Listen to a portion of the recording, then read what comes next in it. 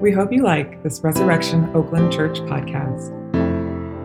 Unauthorized use of any part of this copyrighted material for redistribution or duplication is not permitted without prior consent from Resurrection Oakland Church. To learn more about our church and its charity and mission work in and around Oakland, California, please visit our website at www.resoakland.com.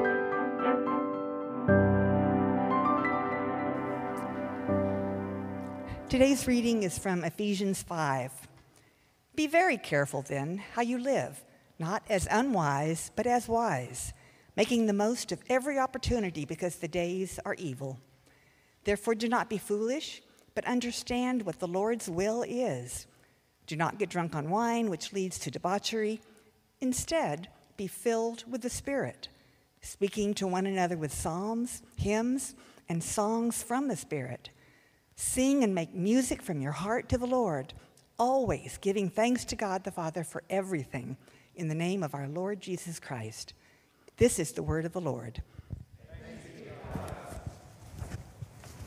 You can take your seats.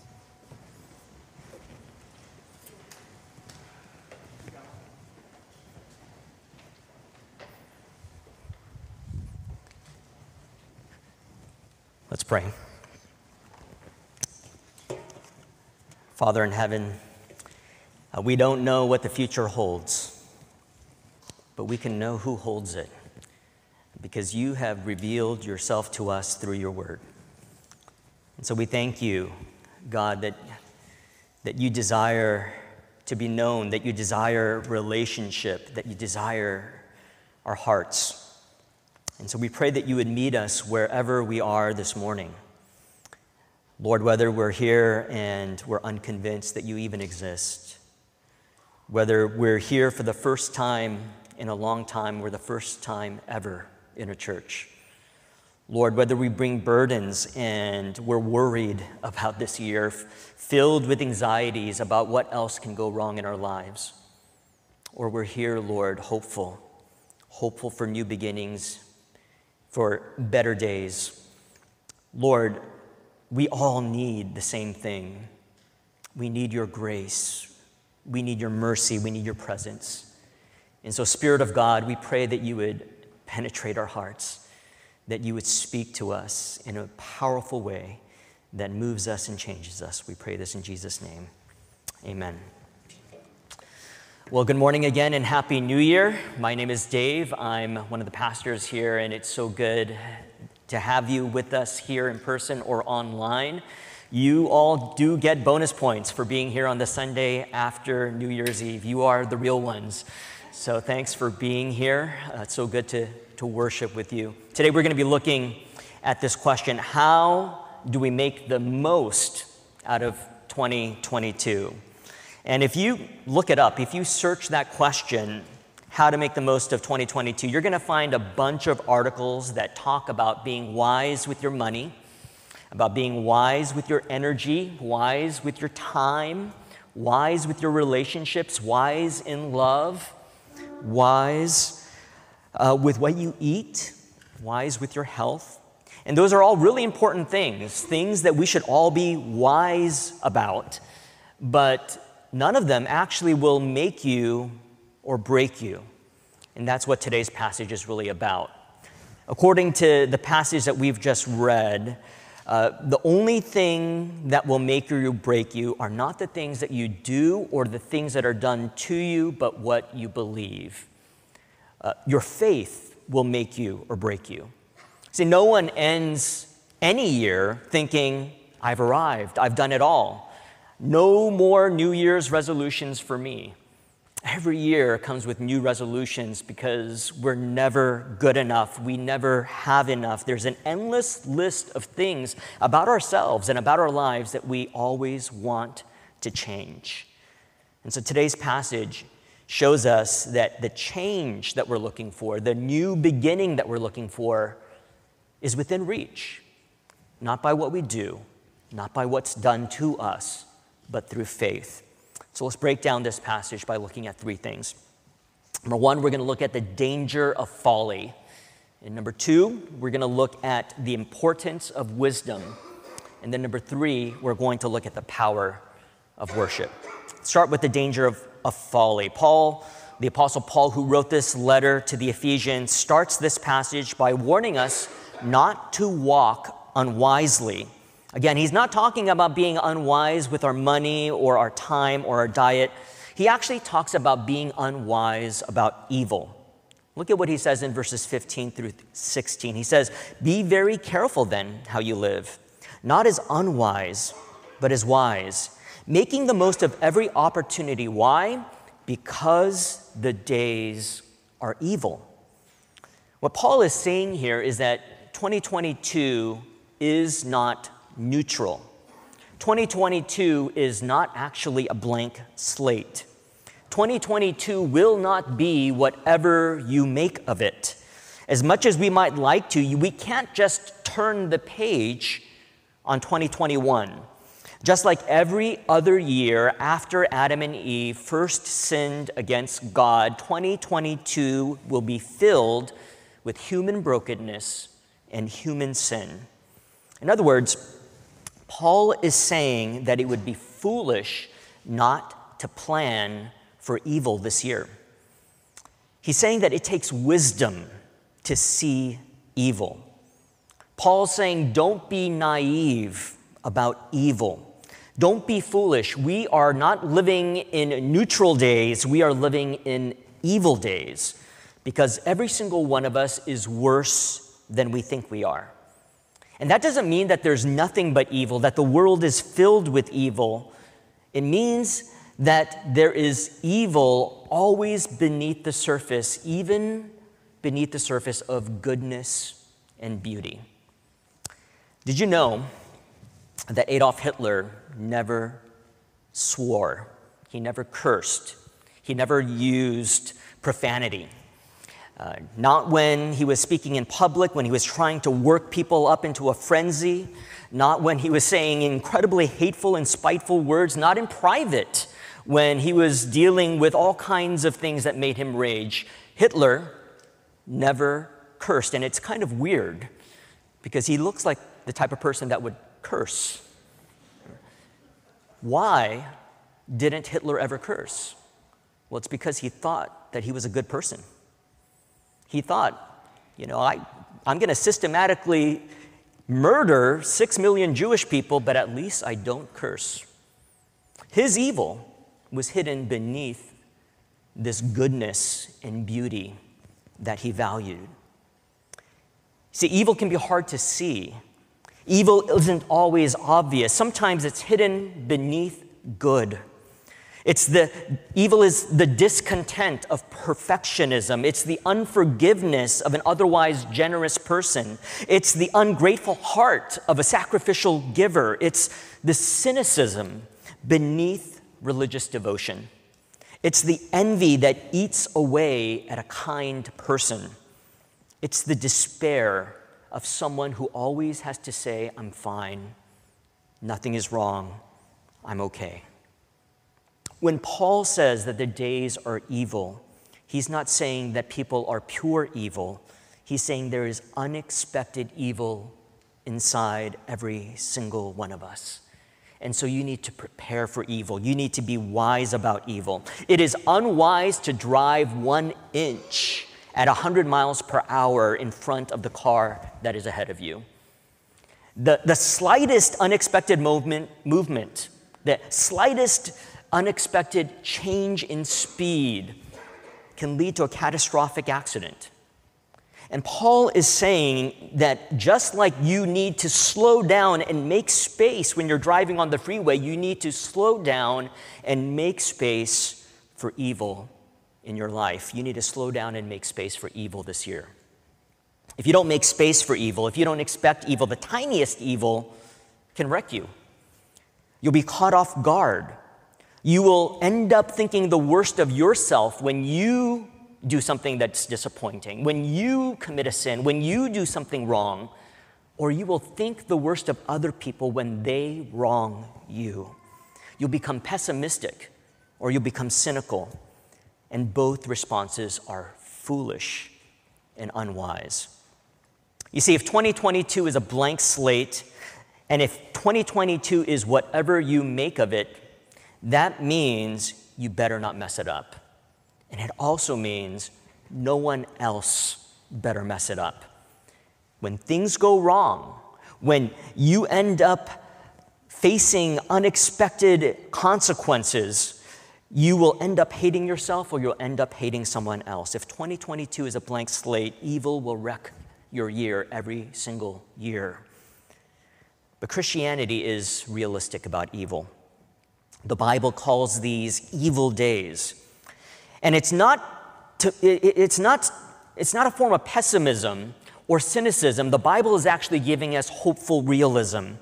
The Bible is trying to open up the way to genuine hope, because if the days are evil, that means your hope cannot depend upon you, and it can't depend on anyone else, but it can depend on God.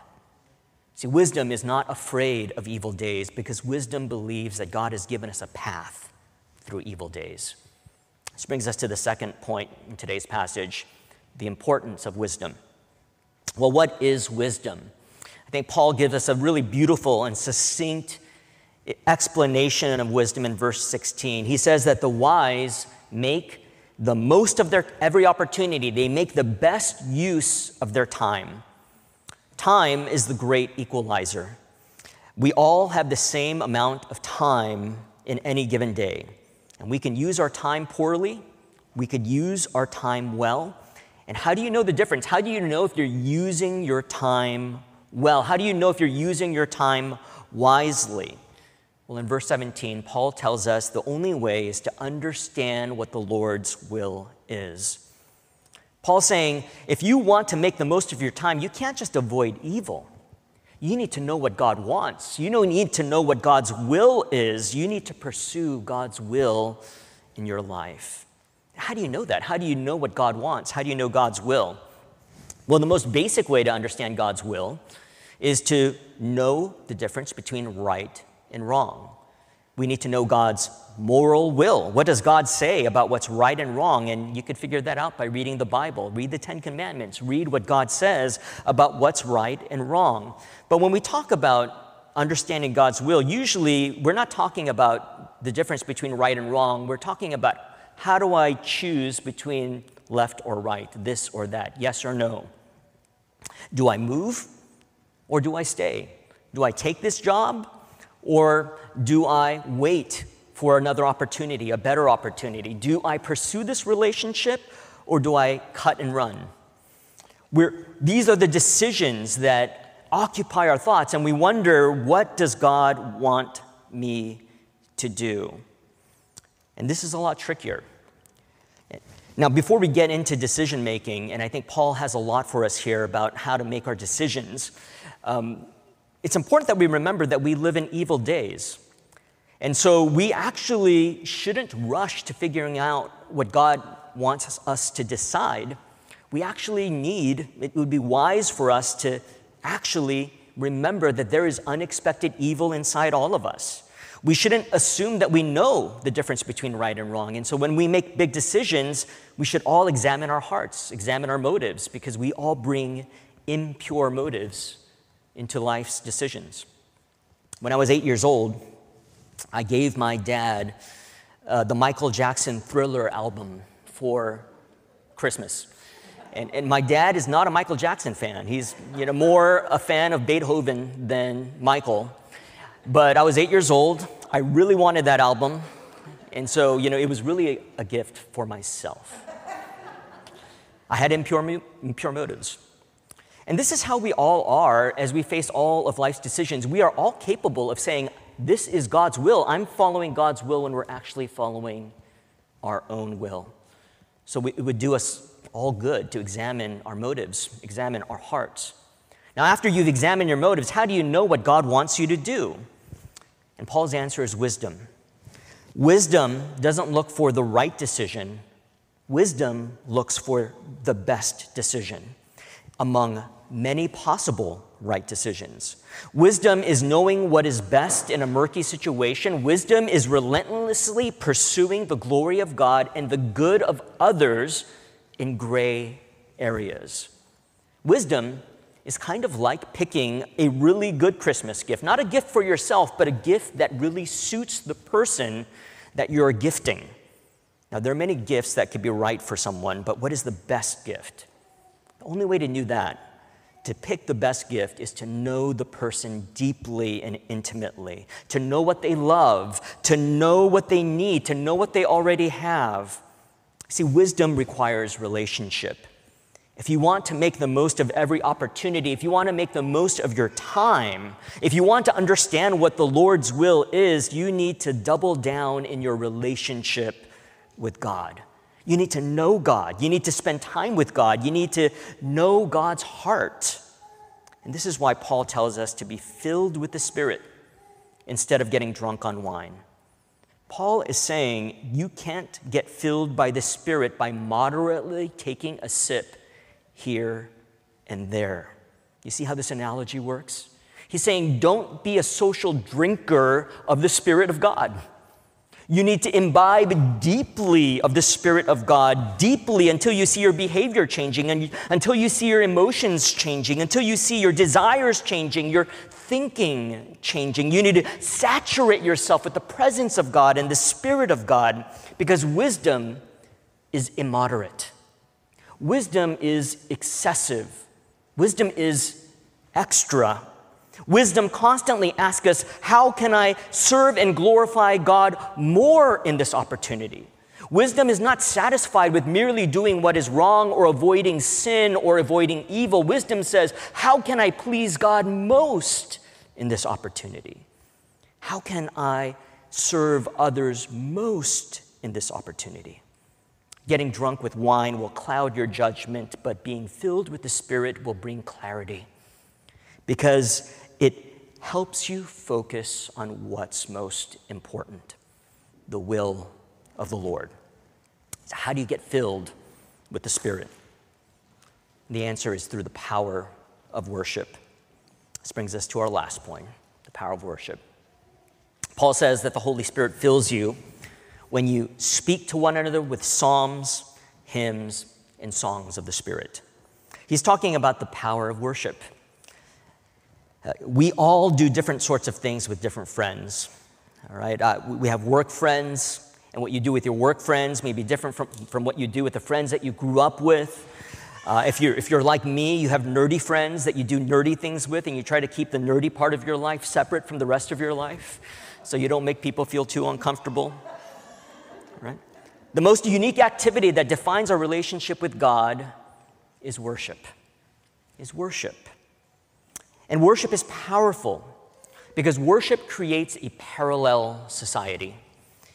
Václav Havel was the last president of Czechoslovakia, and after the fall of communism, he became the first president of the Czech Republic.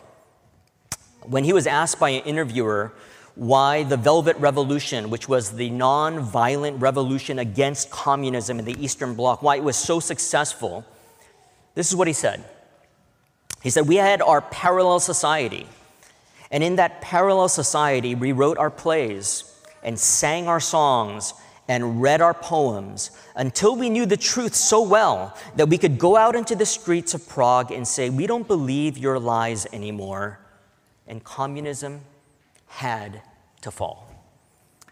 See, when you worship together with your church family, when you speak to one another with psalms and hymns and spiritual songs, when you create a parallel society, that's what we're doing when we worship. We're creating a parallel society where the last is first and the first is last, where sinners are forgiven, where death is defeated, where everything sad will become untrue, and where Jesus is Lord of all. Worship is powerful because it creates an alternate reality, a parallel society, and reminds us where we truly belong. Worship is also powerful because it produces gratitude. Paul says that worship makes us give thanks to God the Father for everything. Now, everyone is grateful for some things, but it is rare to find someone who is grateful for everything. How do you do that?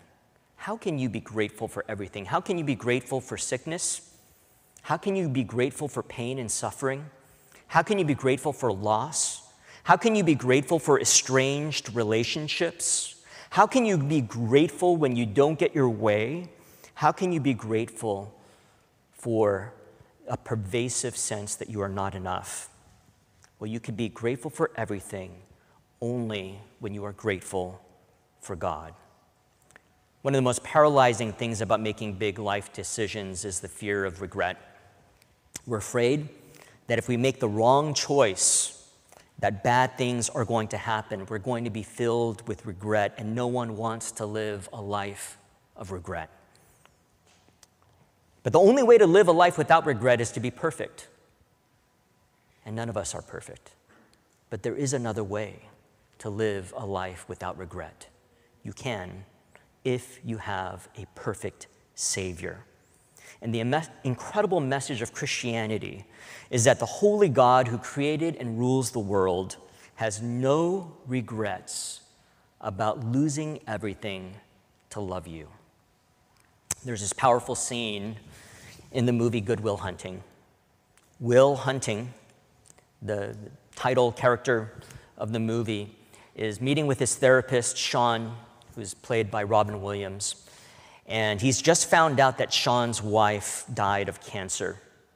And he asks Sean, do you ever wonder what your life would be like if you had never met your wife? And Sean goes on to tell him this incredible story about the day he met his wife. It was Game 6 of the World Series, 1975. He and his friends had camped out to get tickets to the game, and they were at a bar across the street from Fenway, waiting for the game to start. And in walks this woman. And Sean, played by Robin Williams, slides the tickets over to his friends, and he says, sorry, fellas, I got to see about a girl. And then this is what he goes on to say. He says, I don't regret the 18 years I was married to Nancy. I don't regret the 6 years when I had to give up counseling when she got sick. And I don't regret the last years when she got really sick, and I sure don't regret missing that game. See, love has the ability to face the worst with no regrets. Sean loved his wife so completely that everything he suffered for her was worth it. Now, don't you see that this is how God loves you in Jesus? You can give thanks to God the Father for everything in the name of our Lord Jesus Christ, because Jesus has no regrets about you. He has no regrets about suffering for you. He has no regrets about dying for you. He has no regrets about paying for your sin, and he has faced the worst in you with no regrets. And here's the incredible thing. We are all worse than we think we are. That means that none of us fully comprehend what it meant for Jesus to die for us on the cross. But Jesus, who is omniscient, nothing is hidden from him. Jesus knew. He knew every single sin he was dying for. He saw every single one of us to the bottom. He was intimately aware of every sin that we would ever commit in our lives, because every sin that we ever commit is against him. And even then, he had no regret about dying for you. And that's what this table represents. The body of Christ broken for you, the blood of Christ shed for you, because you have a perfect Savior who is unsurprised about anything that you ever do, who understands how bad you are and loves you completely at the greatest cost with no regrets. How do you make the best of 2022? Not by avoiding regret, but by clinging to the Savior who loves you with no regrets. Then and only then can you live your life with no regrets, hopeful no matter what you face. Do you know this love? You can today. On the night that the Lord Jesus was betrayed, he took bread, and after giving thanks, he broke it, and he said, "This is my body broken for you. Do this in remembrance of me." In the same way, he took the cup and he said, "This is the cup of the new covenant in my blood, which is shed for many for the forgiveness of sins. And as often as you eat this bread and drink this cup, you proclaim the Lord's death until he comes again." Let's pray. Our Father in heaven, we thank you for Jesus. Lord, we'll never understand what he paid to save us from our regret, to save us from our poor decisions, to save us from our sin, to save us from our shame. But we thank you that because he died and he rose again, because his body was broken and his blood was shed for us, that we could know the unconditional love, the incredible grace, the amazing grace that changes everything, that changes us, and promises that one day we will be with him in a world where all things are made new. And so we pray that you would build up our faith here at this table. In Jesus' name, amen.